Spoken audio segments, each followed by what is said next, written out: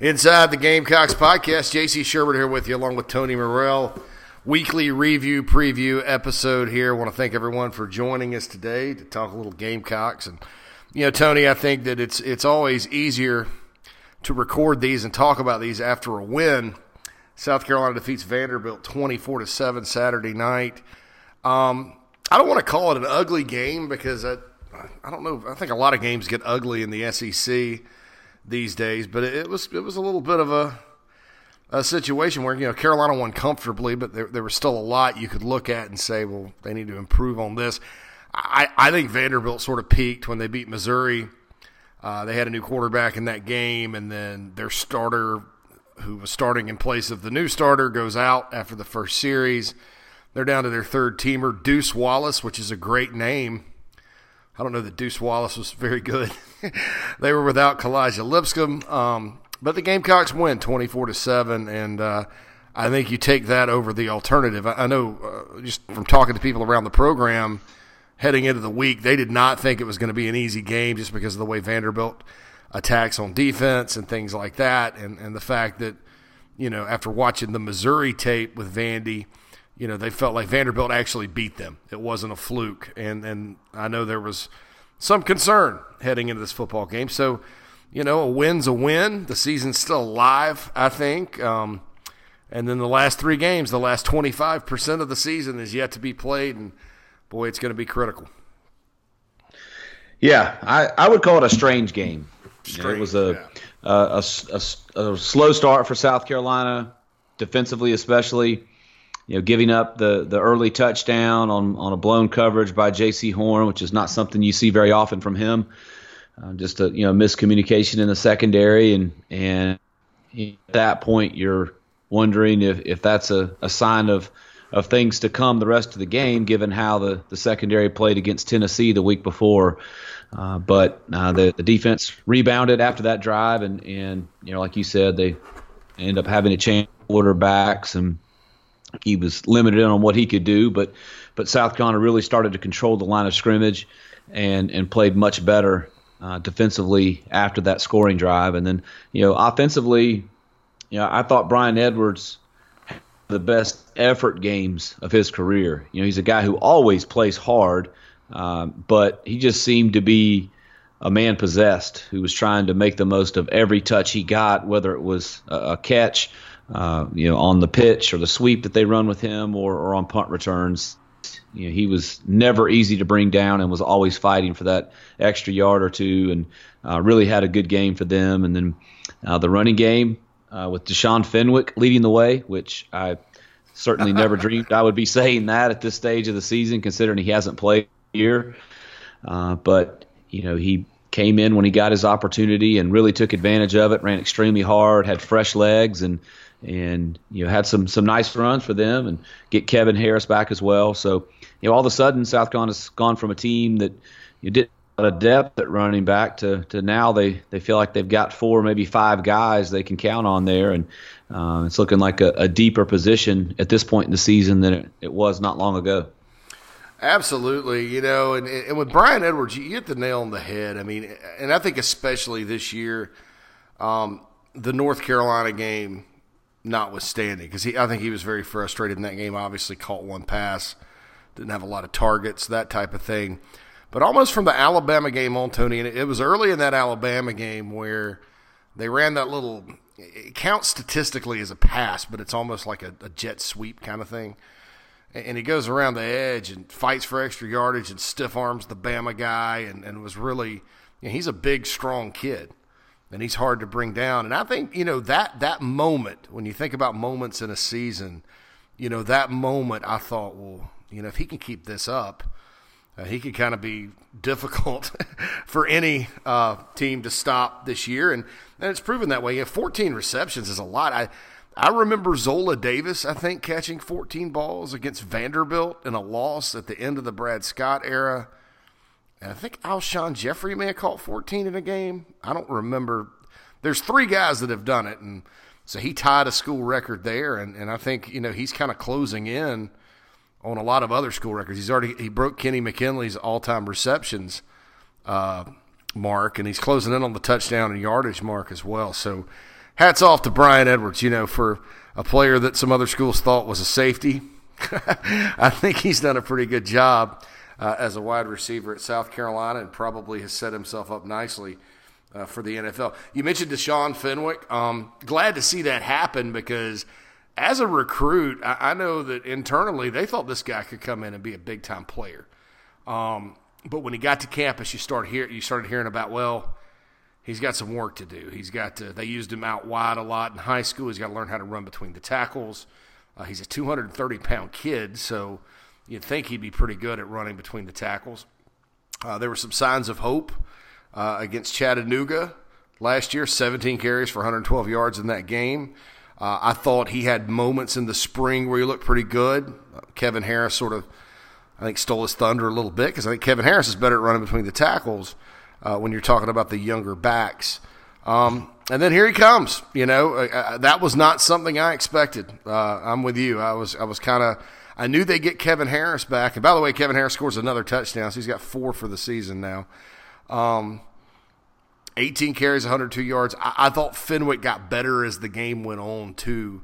And you hit the nail on the head there with fresh legs.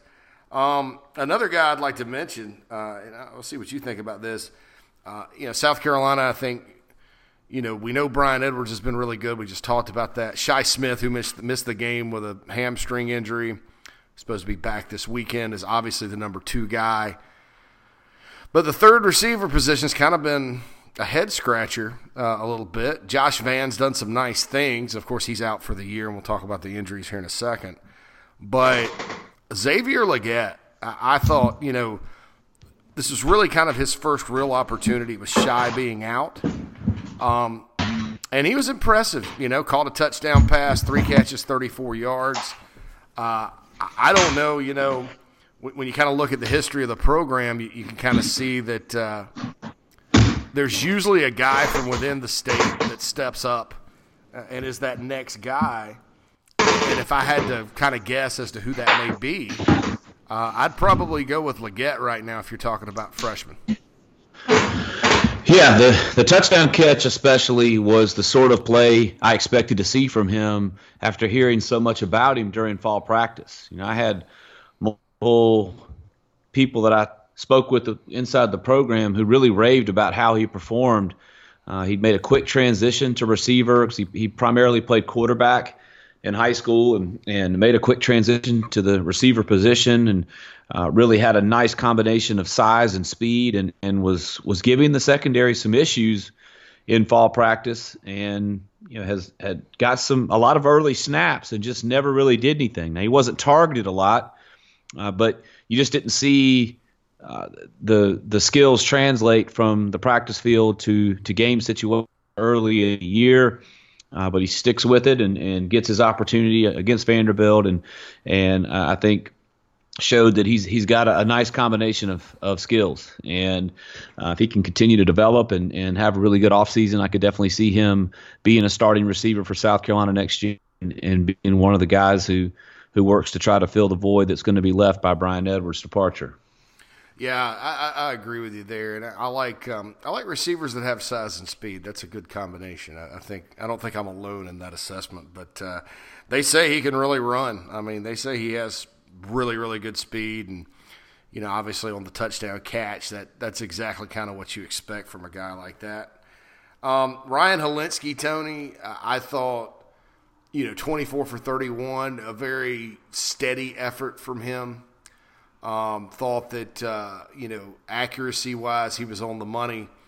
And, we see that from time to time. I watched Florida, Georgia this weekend, too. And Jake Fromm, in that game, unlike the game against Carolina, he was on the money. And I think sometimes quarterbacks, people don't realize it. It's not Xbox, For whatever reason, they'll have games where they aren't accurate, and that's especially true with freshmen. But I thought his accuracy – from the Florida game through Tennessee and then to Vandy, I thought it had improved week over week. And I thought he made good decisions and, for the most part, played pretty well. Yeah, I agree with that. I would call it an efficient game from Hilinski. And, I think the timing of the passing game was better, and that's a positive because it had been off for a little while. It really did not look right at all in that Tennessee game, and it was good to see him bounce back and have a better game. He really spread the ball around to a lot of different receivers, made some tough throws in key situations to extend drives, and had a really nice throw there to hit Edwards for what was essentially the touchdown that sealed the game. And I thought he had a confidence-building type game, and they're going to need him to play well in these next 3 games for sure and to continue to improve. But I thought it was a nice bounce-back game for him and the entire passing game after a rough outing at Tennessee. Sure. I still think, too, though, when you look at the offense, they ran some different plays, and I'll give Brian McClendon credit for that. They ran a lot of stuff that you maybe haven't seen yet. The one of the plays was an excellent play design with Edwards out there kind of on the flank. So I give them a lot of credit for that. I still get kind of concerned about the inconsistencies and the issues when they drive deep. They call it the red, people talk about the red zone. I'm inside the opponent's 40, I start to get concerned. And, I wasn't a huge fan of how they used DeCarrion Joyner in the football game. I think he just needs more. I think everybody kind of expects what's coming when he's out there. And I don't know. I still think that there's work to be done in that department, particularly when you're playing, App State, Texas A&M, and Clemson coming up. These are 3 really good football teams, better than Vanderbilt, in my opinion. And so I still think that's kind of a work in progress. I know that they moved Brian McClendon to the box and Dan Werner to the field, and that seemed to give them a little bit of a better look, I guess. But I still think that, at the end of the day, there needs to be more consistency with the play calling. Your thoughts? I agree, and they definitely, the offense tends to struggle when the field shortens and they get closer to the end zone. They just, so much of the offense right now just feels like a mix of plays, a lot of which don't seem to go together. Nothing sets up the next play. I don't think they're using motion as well as they could to set up certain things or to, throw the defense on every snap. And there's a lot of different things they could do, but it just there doesn't seem to be a whole lot of continuity to the play calling and what they're doing as the game goes on. So it's certainly something that he and the rest of the offensive coaches have to get figured out. And I think they don't run Spurrier. You go back to the Spurrier era. The fade in the red zone was a huge part of South Carolina's offense and had so much success doing that. And they just don't seem to run just one play to off the top of my head. They don't seem to run very often in the red zone, and I don't understand why. Especially when you have a guy like Brian Edwards who can really go up and get the football and out duel a cornerback in those kind of situations. So I do think there are things they could do differently in the red zone, and they need to be more efficient and come away with touchdowns much more often than they have this season to have a chance to not just this weekend, but at A&M, Clemson at home, to win those kind of games. You have to take advantage of every red zone opportunity you get and score as many touchdowns as possible. And the trend for South Carolina there is not very good right now, and they have to find a way to reverse that. Yeah, the Gamecocks have not scored, I think 24 in an SEC game is the most they've had this year. 24 really against Power 5 opponents because they only had 20 against UNC. So, yeah, that's an issue. I mean, this offense scored a lot more points last year in certain situations, especially against bad defenses. If you look back to Ole Miss and, heck, even Clemson, they put up 600 yards. And, this is kind of a concerning thing as you head into the last 3 games of the season. Another concerning thing, and Tony, this subject kind of drives me crazy because I'm not a doctor. You're not a doctor. We're not physical therapists or medical experts. But there has to be some sort of answer. And I don't know if it's human, practice related, training related, whatever. I'm not throwing anybody under the bus here. Not Will Muschamp, not Jeff Dillman, nobody like that. But I just don't understand, maybe it's luck. And if it is luck, then that's an issue too. But South Carolina just has a lot of injuries. Josh Vann out for the year now.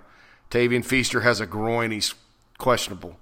You had Nick Muse tear an ACL. I mean, what else can go wrong at tight end this year? Bobby Bentley's worked a miracle with that position because they don't really have anybody but Kyle Markway now. And I don't know. I'm open to suggestions or theories or what. I will say this. Will Muschamp had a lot of injuries at Florida too. And I'm not pointing the finger at him again, but I think that, provided the Gamecocks have a decent finish and there's no coaching change or anything like that, I think they need some outside experts or whatever. And they said they looked into this last year, but I think they need some sort of help with this. And I don't even know if something like that exists. Do you have consultants that can come in and say, hey, look, we have too many injuries. How do we prevent this? Because, people don't realize this. Will Muschamp probably has more depth than Steve Spurrier did. I don't know that he has the superstars, but if Steve Spurrier, during his early years at South Carolina, had these sort of injuries at key spots, I mean, think about this, Tony. What if Steven Garcia had gotten hurt in 2009 and Reed McCullum was the starting quarterback? Yeah, it would have been ugly for sure. I mean, in 2006, they played with Carlos Thomas and Captain Munnerlyn at corner just about the whole year. I mean, they had Stoney Woodson that would come in as kind of a third DB.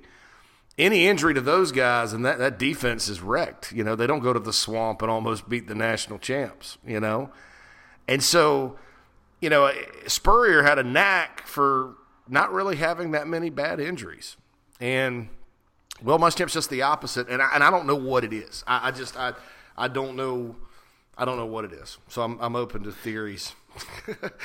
I wish I had that answer for you, but I don't. There's really two common denominators between what happened in Florida and what's happened at South Carolina so far with the injuries, and that's Will Muschamp and Jeff Dillman.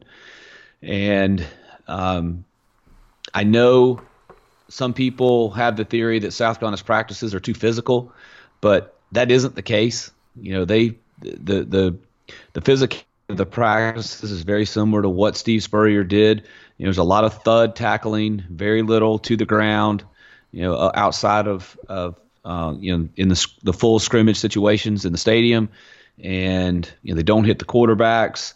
They're taking the necessary precautions. I know Will Muschamp and the assistant coaches preach how important it is for players to protect their teammates in practice. You want players to go hard and to give it their all, but at the same time you can't hurt your team with unnecessary injuries in practice. And so I don't know what the answer is, but I agree with you that the program has enough obstacles to overcome, and to add injuries every single year into the equation makes it tough. Now, they haven't had the same number of injuries this year as they had last year, but the injuries seem to be increasing as the season goes on, and that's definitely a concern. I think last year a lot of it you could point to the lack of depth in the players who had to play an inordinate number of snaps, and I think that can lead to injury at times when you have tired players out there and they aren't protecting themselves quite as well as they would if they were at full speed, and that certainly was part of the equation last year. But this year they have more depth for the most part, so I don't think it's really players who are playing too much, but it is something they have to get figured out, because they just don't. While they have some depth, they don't have enough depth to overcome injuries at key positions against good opponents. Yeah, I mean, at different times this year, if you look at the Tennessee game, for example, and I think it's hurt the offense worse than the defense this year. The defensive guys have kind of stayed intact for the most part. But you go to Tennessee, you don't have, and I'm talking heading into the season, your starting quarterback, your starting running back, your starting right tackle, your starting tight end, and a potential D-line starter in Keir Thomas. And all these guys have missed huge chunks of the season. Well, now you get your starting running back, but your number two guy, who's been pretty doggone good this year, all of a sudden he's hobbled. You get your starting right tackle back. The other guy at tight end you had to kind of replace Keel Pollard is gone for the year. And, of course, Jake Bentley's out for the year as well. So I just, they've kind of hit key spots this year. It's not like they've been decimated besides tight end. I don't think they've been decimated. And certainly you'd rather go to battle with Dylan Wanham than a guy like Jalen Nichols or Ja'Kai Moore, who those guys just aren't ready. They're going to be really good, but they're just not ready. And so I think that's an issue. But I would dig into this hardcore this offseason, because if you're Will Muschamp, you have to just be sitting there thinking enough's enough. I mean, what self-reflection, reflection on Dillman. Is it a situation where maybe – I mean, because, they even have the catapult system, and they take like a lot of programs, South Carolina takes advantage of technology to monitor their players and things like that. Mack Brown, it was kind of funny before the opening game of the year. I watched his press conference, and he was talking about how they were injury-free, and he was like, well, you got this new finagled thing called a catapult system, a GPS thing now, and it just monitors them. He looked like a kid, like he was just discovering something, which I thought was kind of funny because Mack Brown's 68 years old.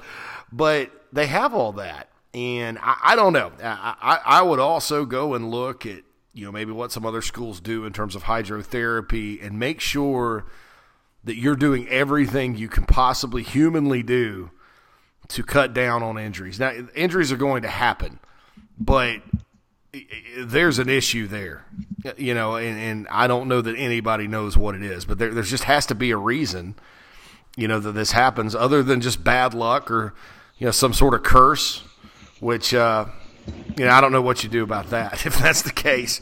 So I'm just not after this week, I was just like, man, here goes more injuries to key players. And, like you said, South Carolina's got enough to overcome in order to, without having to deal with something like this. So we'll see what happens.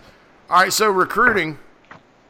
South Carolina offered a new running back this week, Rashad Amos, out of Sandy Creek High School in Tyrone, Georgia, if I'm not mistaken. And that's a spot where the Gamecocks got Alan Knott and Corey Banks.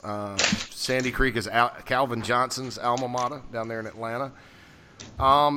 He was committed to Western Kentucky, and he decommits today. Tennessee's also offered him, which is no shock. Tony, what do you make of this Rashad Amos kid, kind of as a player? And kind of, I looked at the film, and I understand why they offered him. He's a big kid that can run. But kind of what's your take about this Rashad Amos, a new running back target for the Gamecocks? Yeah, I like his film as well. 6 feet, 210 pounds, runs really hard, good balance, good power, good speed for his size, catches the ball well out of the backfield. Really has had an impressive senior season. And like you, I understand why South Carolina and Tennessee have offered him. And I think he's an SEC player when you watch him on film, especially when you consider the level of competition he's playing against. He's playing some good football teams in that part of Georgia. So I like him. I think from talking with some sources, I think Henry Parrish remains the priority at the running back position.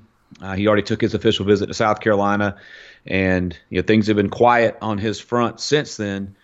He at one point had said he'd make an announcement between South Carolina and sticking with Pittsburgh, but it never happened. And the source I spoke with earlier this week still felt very good about South Carolina's chances with him based on the feedback they were receiving. But at the same time, they know they have to get another back in this class, and they have to cover their bases. And when they watched Amos on film and evaluated him, they really felt like it was a no-brainer to offer him, so they extended it. And I expect him to take an official visit to South Carolina unless Parrish makes a decision prior to that visit taking place.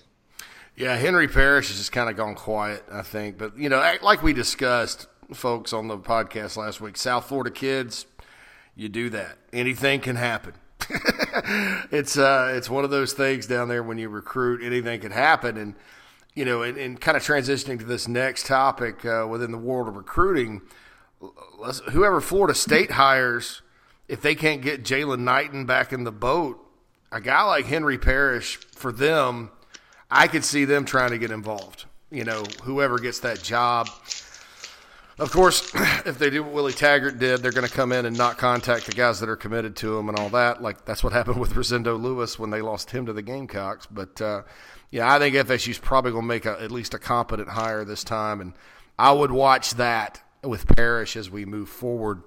And when you recruit, you have to cover all your bases. And I wouldn't be surprised if that was part of the thought process, because you just never know when there's change. Once we get out of November, it's a mad dash to get kids signed these days, and you just don't know how other things are going to impact that. Speaking of Florida State, I don't know. Carolina, I think the one guy in their class Carolina kind of looked at was Isaiah Brunson, a 4-star cornerback from Tucker, and he did decommit from them. Not sure if that's going to end up being a guy they go back in on or not. I mentioned Jalen Knighton, their running back, who I think is a special player. And certainly, if you're looking for a guy to go with Marshawn Lloyd, you can do a whole lot worse than him. But, unlike when Jimbo left, Tony, where the Gamecocks were kind of recruiting many of the same guys. I mean, Izzy Mukwamu was part of Jimbo's last class for a while before he flipped, and Rosendo Lewis, who I mentioned as well. I don't know that this is going to be something that, in terms of rating their commit list, that the Gamecocks are going to, take advantage of or not. Yeah, and they don't really have a lot of room. Yeah, is the other problem. I think they feel good about their standing with some other guys at their positions of need, so they don't have a lot of room. But I do think they would like to sign another defensive back in this class if they can make it work and it's the right player. So I could see them, taking a look at Dunson and maybe bringing him in and seeing if there's a good fit there, particularly if he decides to take multiple official visits. But but I don't think, like you said, I don't think there's going to be a big run where South Carolina really goes out of their players, because even a guy like Knighton, who I think is a really good player, South Carolina wasn't a big factor with him prior to him committing. It was really more Ohio State, Florida State, and a couple other teams. But but Thomas Brown does have a relationship with him and may try to get in there, but I think he's probably going to be a long shot for the Gamecocks. Yeah, and Ohio State still, and it almost may end up being good news for the Gamecocks, because Ohio State behind the scenes, they've been calling Marshawn Lloyd. This hadn't been reported a whole lot, but I talked to my Ohio State insider guy the other day, and he was talking about it. And, so they've been kind of wanting Lloyd. They were sort of involved with Parrish, and they don't really have many running backs committed, and they're having a great year. So if they end up scooping up Knighton, it's almost a blessing in disguise, to where what you want to avoid is them kind of trying to come in and make the power play on Marshawn Lloyd or Henry Parrish if you do want those two guys. So I think if Knighton ends up at Ohio State, that may end up being good. My guess and my gut feeling is Florida State will hire a pretty good coach, and Knighton will get back in the fold for the Noles. But if not, there's worse things than him going to Ohio State from a Gamecock standpoint. And who knows who they're going to hire. I don't know that it's going to be Bob Stoops, just based on a lot of things. I think they're going to work their way down the pecking order. And I think, Tony, that, because they're kind of in the same region, it does impact South Carolina, particularly, let's say they hire Mark Stoops, or let's say they get down the list and they hire Jeff Scott or Brent Venables. I think that could actually have a positive impact to a certain extent on the Gamecocks, because that impacts teams that are on the schedule every year. Yeah, it does. And Jeff Scott, I think the cool to watch with him more so than Florida State, unless they just miss on several guys, is South Florida. Yeah, USF. I think if that job comes open, that could end up being a good fit for him, and one that makes more sense for his first head coaching stop. I don't know if he's ready to walk into what Florida State need, the situation there and what they need in a coach. I think they would probably have to miss on several to get to Jeff Scott. I could see him being in the mix, but if South Florida comes open, I think that job would make a lot of sense for him. Yeah, it's weird. South Florida is kind of in addition to sending their baseball coach to South Carolina. If Jeff Scott, and I heard the same thing over the weekend about Jeff Scott in South Florida. South Florida will have ended up, they haven't even been a football program for very long, but their coaches, they would have had Skip Holtz, Charlie Strong, and Jeff Scott as head coaches. So lots of ties for that program to the Palmetto State and the major programs in the state when all is said and done. So that's an interesting gig. And I agree with as well as he recruits Tampa and that area and his connections down there on the west coast of Florida, that's a no-brainer, in my opinion. I mean, if that comes about, certainly, I hate to see Charlie Strong lose his job, but Charlie Strong's not doing – the bottom has fallen out with the South Florida Bulls, and UCF's success does not help that. That's an underrated kind of rivalry thing. All right, since we're talking about Group of 5 schools, may as well talk about this week's opponent, Tony. Appalachian State. I think it was 1988 was maybe the last time they played App State. 88. So it's been a while. They used to kind of be a regular on the schedule. They've won a handful of national championships and gone to FBS now, and we're kind of in the mix to be the top Group of 5 team for a while. They were ranked. Georgia Southern tripped them up last week. Before people start thinking that they're not good, Georgia Southern's triple. They went back to the triple option, so that's difficult sometimes. Eli Drinkwitz, former NC State offensive coordinator, in his first year as the head coach at App State, has done a good job. Talking to some sources last week about this game coming up, the word I got was this is going to be hard. This is hard. These guys are going to be hard to beat. So I would think that this is a ball game South Carolina should win in the big picture, but when you dig into the matchups, it could very well be a dogfight Saturday night. Yeah, that's what I'm expecting. I think it's going to be a fourth quarter game and could be the kind of contest that comes down to the last possession. So I think South Carolina, they cannot afford to take Appalachian State lightly. And I don't think they will when they watch them on film and see what kind of year they've had. I don't think they will. But there was a little bit of that going into the Tennessee game, and you saw what happened there. And I don't think they can afford to do that again, because I think Appalachian State will punch them in the mouth if they give them the opportunity. So the Gamecocks need to be ready in all three phases. The defense needs to. I feel like I say it on every podcast, but it all starts up front. And if they can win that battle at the line of scrimmage and the defensive line can set the tone for the defense, I think the Gamecocks have a much better chance to keep Appalachian State more in check. I still think they're going to score some points.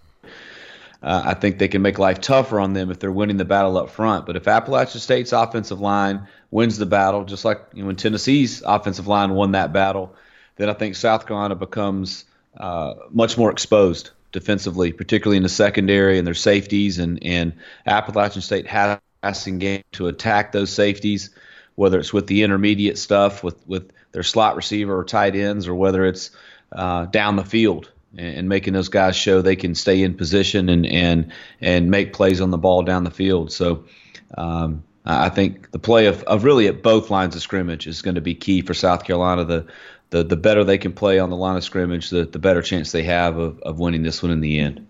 Getting Dylan Wanham back to me, and Muschamp talked about, you never know with injuries or if somebody has a setback or not, but getting Dylan Wanham and Rico Dowdle back, and then Shi Smith, of course, too, on offense, I think that helps. I think Rico, if he can run as hard as he has, in the previous games this year, obviously you get your starting right tackle.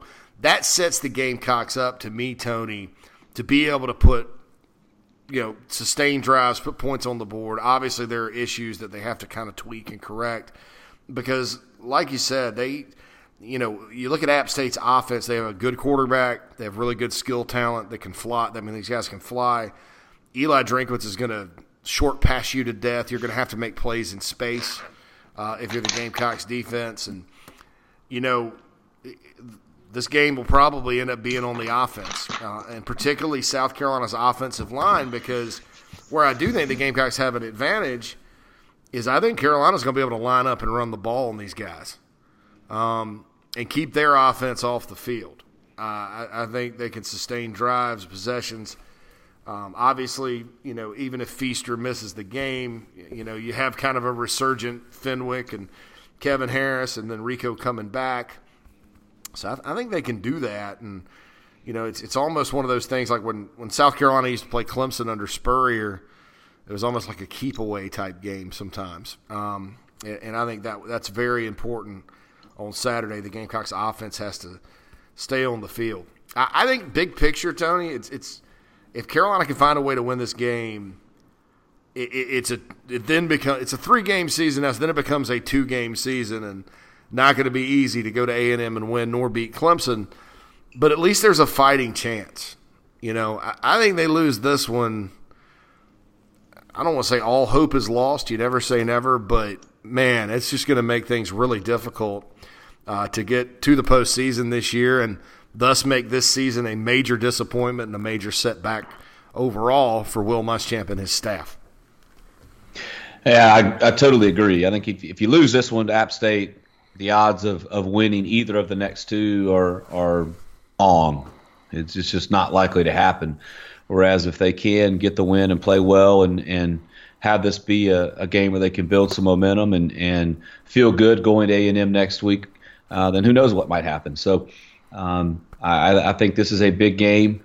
They're not going to get eligible off this game alone, but they keep the bowl hopes alive with the win this week, and I think keep the players engaged and have a much better chance to be well prepared next week at A&M versus if they lose this one. I think it could easily snowball in the wrong direction, and you could see them be unprepared and have that game get ugly. So it's a big game, I think, for the players and a big game for the coaches. Absolutely, and it's not going to be easy. I don't know who scheduled this one back then, but because it's actually a 2-for-1. South Carolina goes to Boone. They better bring some extra bleachers.